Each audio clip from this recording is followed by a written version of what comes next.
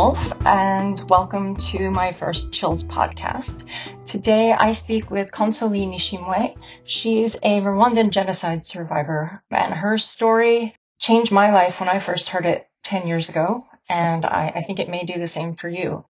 Warning though, it is extremely hard to listen to at times. Thank you for having me. My name is Consolee Nishimwe. For those who probably don't know very well, I am a genocide survivor from Rwanda, and I've written a book called Tested to the Limit, a genocide survivor story of pain, resilience, and hope. And you speak quite often. I also publicly. speak quite often about the experience, and then, that's what I do very much. But my focus is more on women and girls, what they go through in conflicts. That was my main goal Which is how we met. That's how we met, yeah. Yeah, many years ago now. We've talked before this recording about you being interested in telling your story, but I'm also curious, with everything that's been going on with Black Lives Matter, with immigration, with misogyny. Basically, you fit into a number of these hot button issue categories. I can't imagine how overwhelming it must feel, because I feel enough with just being a journalist, a woman. Like, it's just, there's like so many levels. Why don't you tell people about the genocide itself, just the duration and just a little bit of background? Thank you for asking me this question, because what's happening in the world right now, as you said, it's not very easy. And as a genocide survivor, with my experience and what I've been through, it's really, it brings back all the memories. Does it? That's exactly what I was going to ask you. Can you tell me how? When the genocide happened, actually, for those who don't know very well, Rwanda is in East Africa. We went through a genocide where more than 1 million Tutsis and some of the moderate Hutus were murdered during 100 days. And as in 1994. In 1994, within 100 days. In 1994. April to June, basically. Yeah. From April to July. So July. Yeah. So it was a genocide, perpetrated against the Tutsi. So I'm a Tutsi. So coming from a Tutsi family, I was one of the targeted also. And in my whole family, almost everybody was murdered. And also, I lost my dad, my 3 younger brothers, and we were 5 kids in our household. And now I survived with my mom and my sister. And also, because of so many people know that during the genocide, rape was used as a weapon. Many young girls and women, even little girls, were brutally raped. And now we have more than about 200, the estimate they say is 250,000 women were brutally raped. But these are the numbers we know, but there are many of them probably who didn't, nobody know. Yeah, I've actually seen estimates of 250,000 to 500,000 women raped. Rape. Yeah, but nobody knows, because there are many of them, and now many of them live with the consequences. They live with HIV, they have kids from rape. Many of them still suffer with the consequences. And myself also, because of what happened to me, I was raped. Now I live with HIV as a result.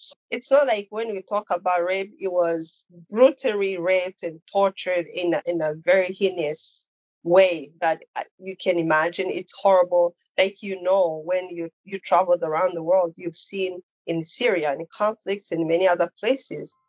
It's horrible. When women tell you what they've been through, it's a horrible experience, and it's hard for everybody to talk about.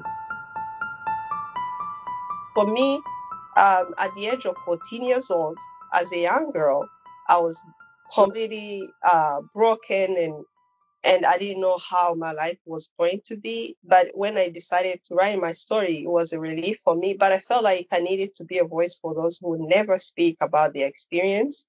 And I know that is still happening around the world. So for me, I felt like I couldn't keep quiet. My trauma, I kept within myself for so long.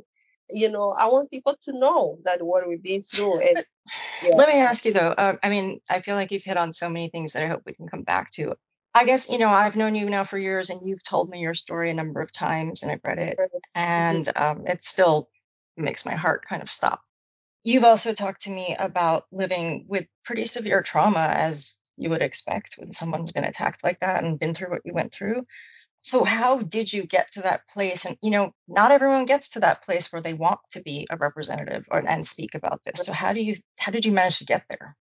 It was not very easy. As you can imagine, I was a teenager. I was going through a lot of trauma and pain for so long.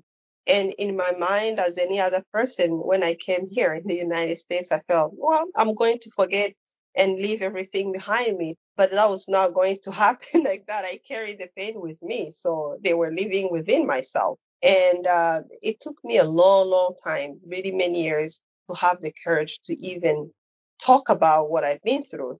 But at the same time, I was being affected, nightmares, all the pain anybody can imagine you go through within yourself. But it was almost like 15 years after the genocide. That's when I had the courage actually to even talk about it. Hmm. Imagine how long it took me.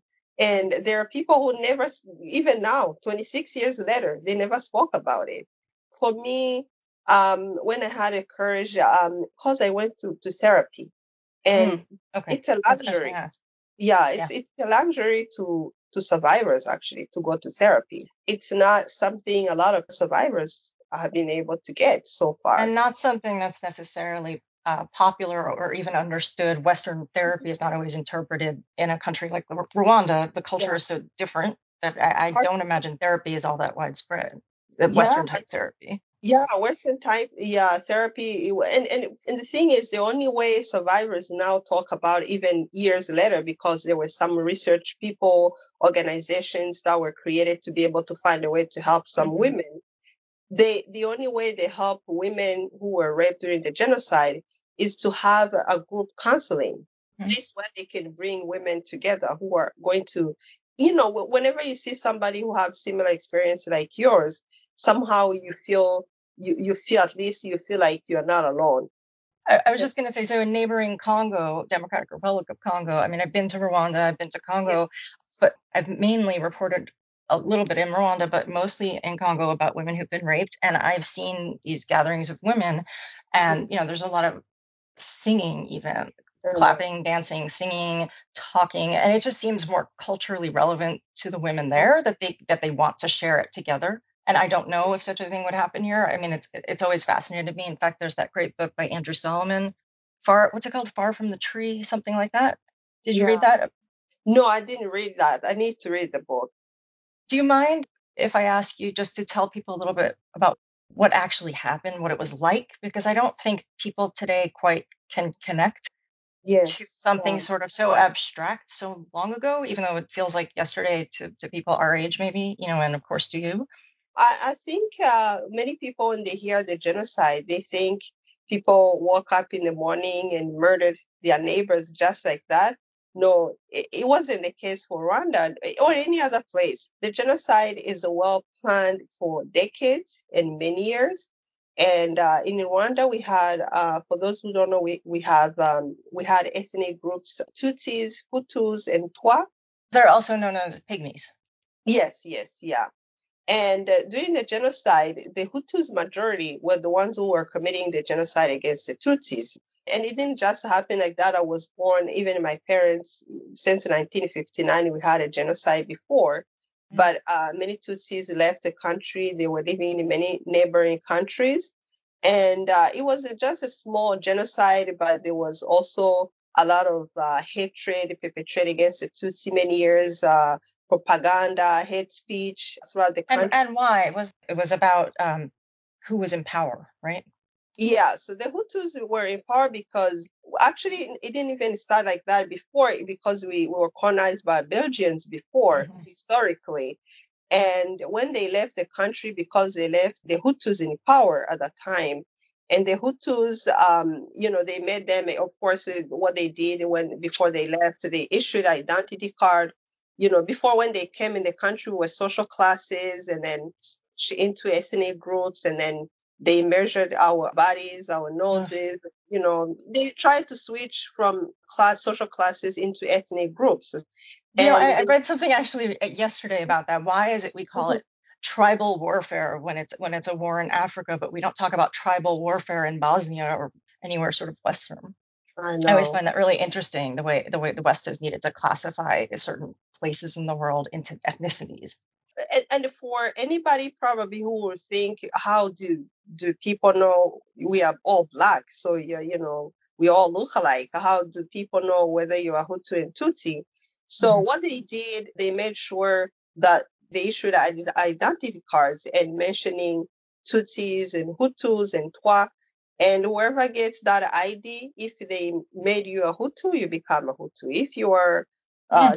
and then you become a Tutsi. So because the way they decided it to kind of like, make people feel like, hey, you belong in this ethnic group, and then they Was made it sure, was it also because when you say they did that, I mean, of course, some people probably didn't necessarily know because families have mixed over time, right? But yeah, also when they were delineating, I understand because there's a typical kind of people talk about Tutsis as being taller or and maybe having different inner yeah. features and so were they delineating based on that? Yeah, so what they did when they were measuring people, they said, oh, Tutsis are tall. They have long noses. They have maybe, they have a certain way they look. So that's how they made people believe, oh, Tutsis are tall. They have long noses. They have look a certain way. But if you look later on, and someone who's considered to be a Hutu have an ID card as a Hutu, he was looking the same, like not different from someone who's a Tutsi. So, and because of how they made people believe that, so if you look at me, I'm not different from my friend who is a Hutu. So Mhm. I'm not even tall. So I'm tall, but I'm not too tall. So How did you know that this war, this genocide was starting? you asked me where I was. I grew up actually in the western province of the country. So it's called Kibuye. So when the genocide began, we were living there, both with my parents and my siblings. And before actually the genocide started throughout the country, we're having, a lot of disruption, and Tutsis were being killed in many other places throughout the country. And the persecution was so bad for so long, but we never thought it was going to be a real genocide because Tutsis were accustomed to being persecuted. There was a hate radio we had at that time, RTLM, which Hmm. was used Hmm. as a propaganda. Can you tell us a little more about that? Because it's actually the most, as far as I know, the most famous case of radio being used to incite genocide. Yeah, to incite the genocide. That hate radio actually was part of it's called RTLM. I Uh, thought Radio Mille Collines, yeah, radio. Yeah, which radio. means Radio 1,000 hills. Which am I right that is it Kigali or Rwanda that is known as that, the land of 1,000 hills? Rwanda Uh, it's called a country of thousand hills. Yeah, RTLM was actually founded for that purpose to incite the hatred against the Tutsis in the country. mm. And it was one of the radio that was it had what do you call the journalist. I don't know if I may use the word journalist Yeah, not because exactly. not exactly. Yeah, I they were really horrible people because they seemed like they were everything they were talking about. It was hateful, calling Tutsis cockroaches and snakes, mocking people. Some of the known Tutsis in the country. It was one of the worst radio I've ever heard in my life. The day everything started, I mean, everything was triggered by the plane crash for the president to some degree, right? And then didn't they sort of incite further that very day? Actually, after the plane crash of the president, they immediately said, oh, the Tutsis murdered him. They are going to start killing Tutsis everywhere. For anybody who probably would think it was because of the plane of the president, no, actually, they used it as a way of saying they are going to start killing Tutsis, but they already, planned a genocide. It's because immediately throughout the country, imagine people starting murdering their neighbors everywhere throughout the country. They used it as a way of saying that the Tutsis murdered him, but that was not. Tutsis were murdered everywhere. So that's how we went. But can I just go back to the radio thing? I mean, I'm not comparing the angry pundits in America to Radio Mille Colline, but Mhm. I guess, does any of the sort of hate speech you've been hearing, like the right-wing radio stuff here, does that at all sound like what you used to hear? It's so, words have power. And I know the words, the hate words used in Rwanda were the beginning of inciting the hatred. For me, what I heard, what I used to hear like recently, everything I've been hearing, it kind of reminded me what I used to hear It because does. it's like a beginning. It's like a beginning. People should not take it lightly because it's a beginning of something. Just going back to how you found out what was happening. When I found out that we were going to be killed, all of us throughout the country, we were home. Well, of course, as a kid, as a teenager, in my mind, I was thinking, maybe this is not going to maybe to last long. Probably we are going to be home and coming back home. I didn't think our homes were going to be destroyed. Did your family flee from Kibuye?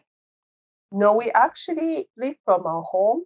We stayed in our own area to ask actually refuge to our neighbors. And we had to go to neighbors and friends to hide us in their homes.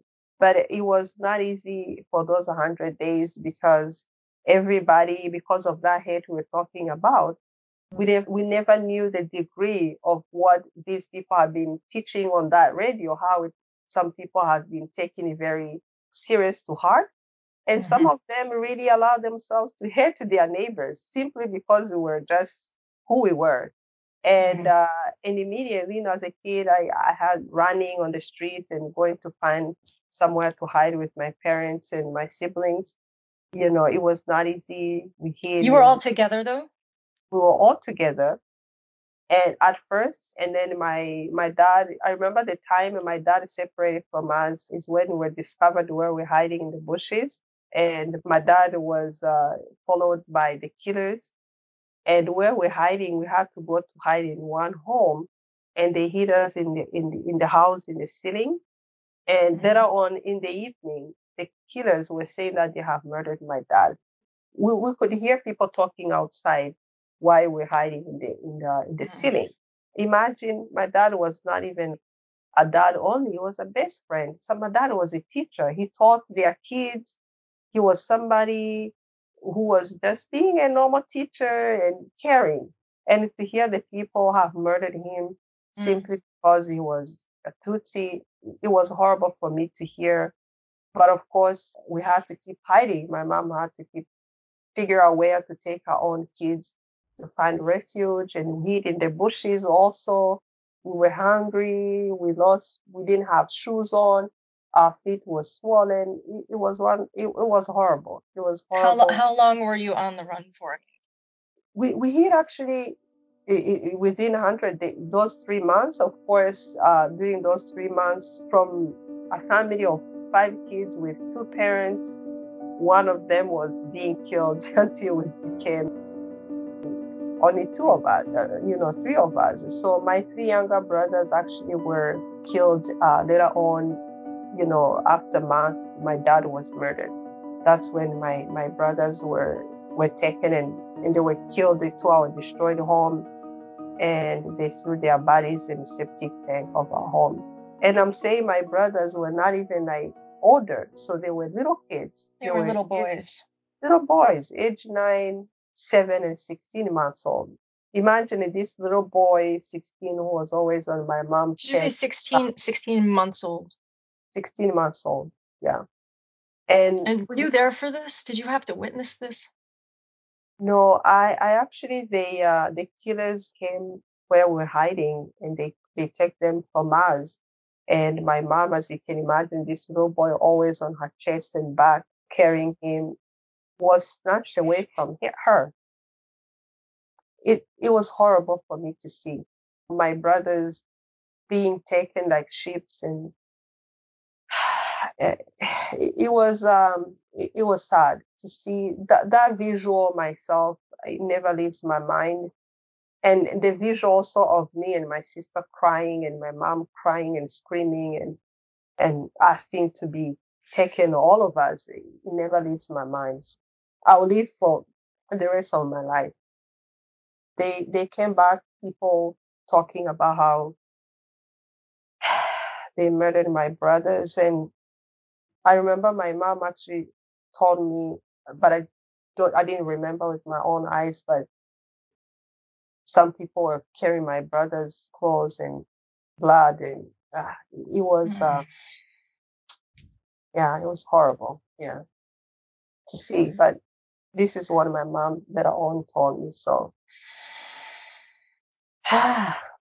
yeah, so it shows you how hatred to that level can make To people to inhuman, want to kill children.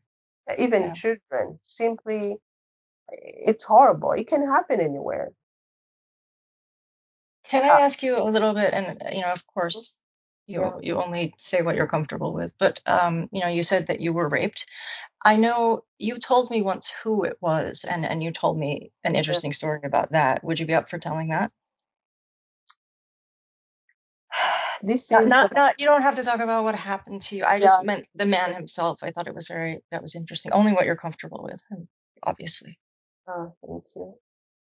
This is also one of the hardest thing that was really hard for me to even talk about, even write about. But what has helped me to be able even to talk about it from my own mouth is because I was able to write about it.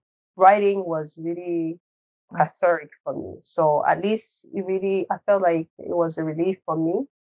And this man was my neighbor. This was not somebody who came somewhere I didn't know. So this is somebody I knew very well as a kid, and to come where we're hiding and beating me with a sword and Mm. brutally raping me not too far from our home. It was horrible. It was horrible. It was hard for me. I thought maybe I wished he could have killed me, but maybe I wanted to be alive so that I can probably tell the world what we've been through. For me, I didn't want to be alive at that moment. So when he tortured me, and yeah, as a kid, and it was hard. It was hard for my mom to see afterwards the pain of her daughter and clean me. Imagine for a mother to go through that. It was very hard. And the thing is, for me, even though I talk about mine, I know many women in my country who even went worse than I went through. And that is something I have to tell you, as I've spoken to a few dozen survivors over the years, Yeah, every single person I spoke to had said the exact same thing. I remember noticing that years ago, and it's so. I mean, everything you just said is beyond what I'm pretty sure most people listening could ever imagine happening. And to say that other people had it worse, and for each survivor to say that, it's always just blown my mind. The empathy. no, because I have a friends who, whenever I have a friend of mine actually who heard my story, she was 9 years old and she wrote a book about her experience. When I when I read her story and how torturing what she's been Mm. through at the age of 9, and I This actually raises something interesting. The idea of people trying to compare traumas. I hear a lot about that, and it's interesting that you yourself are sort of saying, obviously that she went through something worse. yeah, But I do think sometimes, at least for my own PTSD, I've had to accept that you can't compare them. You know what I mean? You can't say one person's trauma is worse than another's. You can say that yes, outwardly one action may be more horrific when you hear it, but for yourself, when you've been through what you've been through, it doesn't really matter what someone else went through.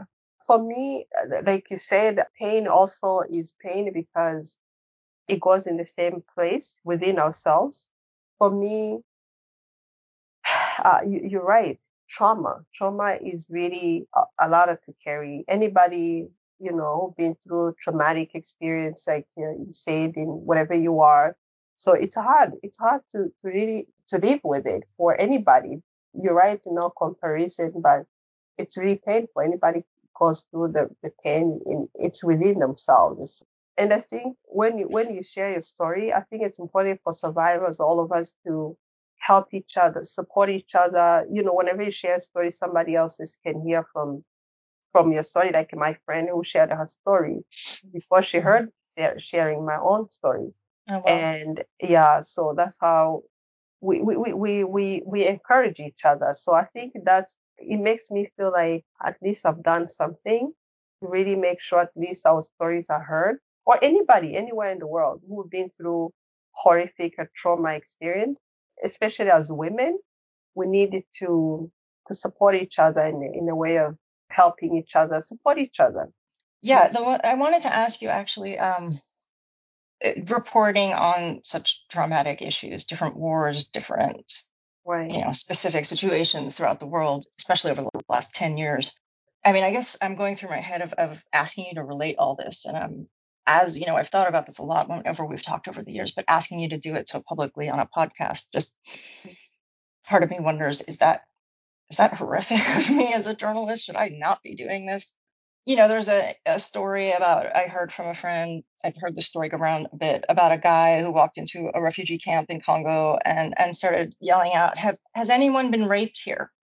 And it just always symbolized for me the really sort of indifference and insanity of the way certain journalists treat such difficult stories and delicate stories. So I just wondered if you've had any experiences like that. It's horrible for anybody who can come to a rape survivor, even say that, because you you already deal with the pain that you don't have. You don't know how to express the pain you're carrying because it's a lot of pain. Any rape survivor is really can tell you that it's a lot of pain. You don't have the words to express how you feel. I've thought a lot about this, especially with the Syrian women I've met. The idea of putting sort of the wrong value on a woman. She needs to be a certain way. She needs to be maybe virginal or pure or just somehow innocent. Yeah, or somehow they kind of make you look like you are not, I guess, a woman. I guess a Right. woman No, as I you think that's right. before, You're not a you woman. know. Yeah. So and then instead of thinking about this perpetrator and say this person must face justice, and the focus is more about how we think a woman should be somehow. Your neighbor. I could be wrong, but I think you told me a story about meeting up with him years later or Yeah. talking to him somehow. I actually am one of the few, I would say, the few survivors in Rwanda who, when I was still a teenager, I was able to actually see him in jail, where he was in jail. He was in a different province. There were some neighbors actually who found him, and they were able to, because he ran away from where we were living at that time. So he managed to live in a different province of country. So someone found him there, and they managed to take him to jail to tell the local authorities there, so that he committed the genocide and that he must be in jail. And that's how I was able to go to where he was in jail, so that I can tell the people there what he did to me. And I was still young. I was still a teenager at that time. And probably I was maybe still 17. It was not very easy for me to even look at that face. And the What did he way say to you? he was just screaming because he couldn't believe I was alive, actually. He didn't know I was still alive. He didn't So know. he was angry when you showed He up. was angry and screaming and yelling. But the thing is, he was, I was scared. I was scared even myself to be there, because the soldier at that time who was there, who was writing, asking me what happened, he realized it was hard for me to even say what he did to me. I tried my best, But you had and to say it in front of the man, in front of your neighbor? I had to say it in front of him. Yeah, Why? which was not easy for me. Gosh, It I was, don't even understand that, about how they could make you do that. you know, you're the first person to even ask me this, and it was um it was horrible. I think they were not equipped at that time yet to know how to Hmm. talk to, because that was the first time, I guess, probably they've seen a rape survivor coming, and especially, to say what the person did. They were not probably expecting me say that, I But guess. also, this speaks Yeah. to the justice system that had to be implemented with the Right. the mobile courts that had to come into Rwanda because the justice system was not equipped. But Yeah, and it was early on at that time, and now they know how to do it, and they have gender-based violence. Now, so many things have changed now. So it was in the early times that, and even the person who was with me at that time was worried and say, no, no. Thankfully for the soldier, he was kind enough to say, don't say too much. Say whatever you can, just don't say too much. And I said whatever I could say, and I was horrified. I was worried. I was scared. Actually, I was even terrified to even look at that person. Imagine that trauma, even to which look one? at I this mean, I've been person. sitting here through a lot of this interview, but especially this part with my hand over my mouth, just because I'm just physically in shock that this happened. Yeah, I never actually, I wrote that in my book, but I never spoke in my mouth to anybody like this, explaining how horrible it was for me to face this man. And Did you say anything directly to him? Were you able to? Did you want to? I didn't want to. I didn't know how to even look at him because he was so scary. I couldn't. It was scary. Even now, when I think about it, I don't know how I managed to even do it. It is an incredible kind of bravery. Yeah. I don't think that anyone can quite understand. I honestly don't. So, because when I think about it, many women never did that. Many of them. I don't really want to end in this horrible place of fear. You know, I just want to appreciate you so much. You've been one of the amazing people who have helped me early on to be able to even talk about this experience in a way that I felt comfortable myself to share. You know, because there are things that sometimes you don't know how, because talking is not really something that I would say I'm very good at. But finding somebody who listens to you, who can listen to you and help you in a way that you can express wherever you can express your pain and how you feel, I think it's important. And I really appreciate you so much you've done. People should know that how incredible you are. Thank you. Thank you. I love you. I really do. And English is not my first language. And being able to find a person who helped me be able to even share my experience in a way, in my own words, how I can express it, and with empathy and love, and it really means a lot to me. Well, that means everything to me. Everything. I can't thank you enough for all of this. I'm speechless in some ways because I feel like while I've heard most of this before, I don't understand how you can repeat it, but I appreciate it so much. I found a way to be happy despite all I've been through. I'm not bitter like how these people wanted me to be, like what the guy wanted me to be. It has been a long journey, but I'm grateful where I am right now. I'm at peace. Thank you so much to Consolee Nishimwe. Please check out her book, Tested to the Limit. Music by Michael Hurst. I'm Lauren Wolf. Thanks for listening.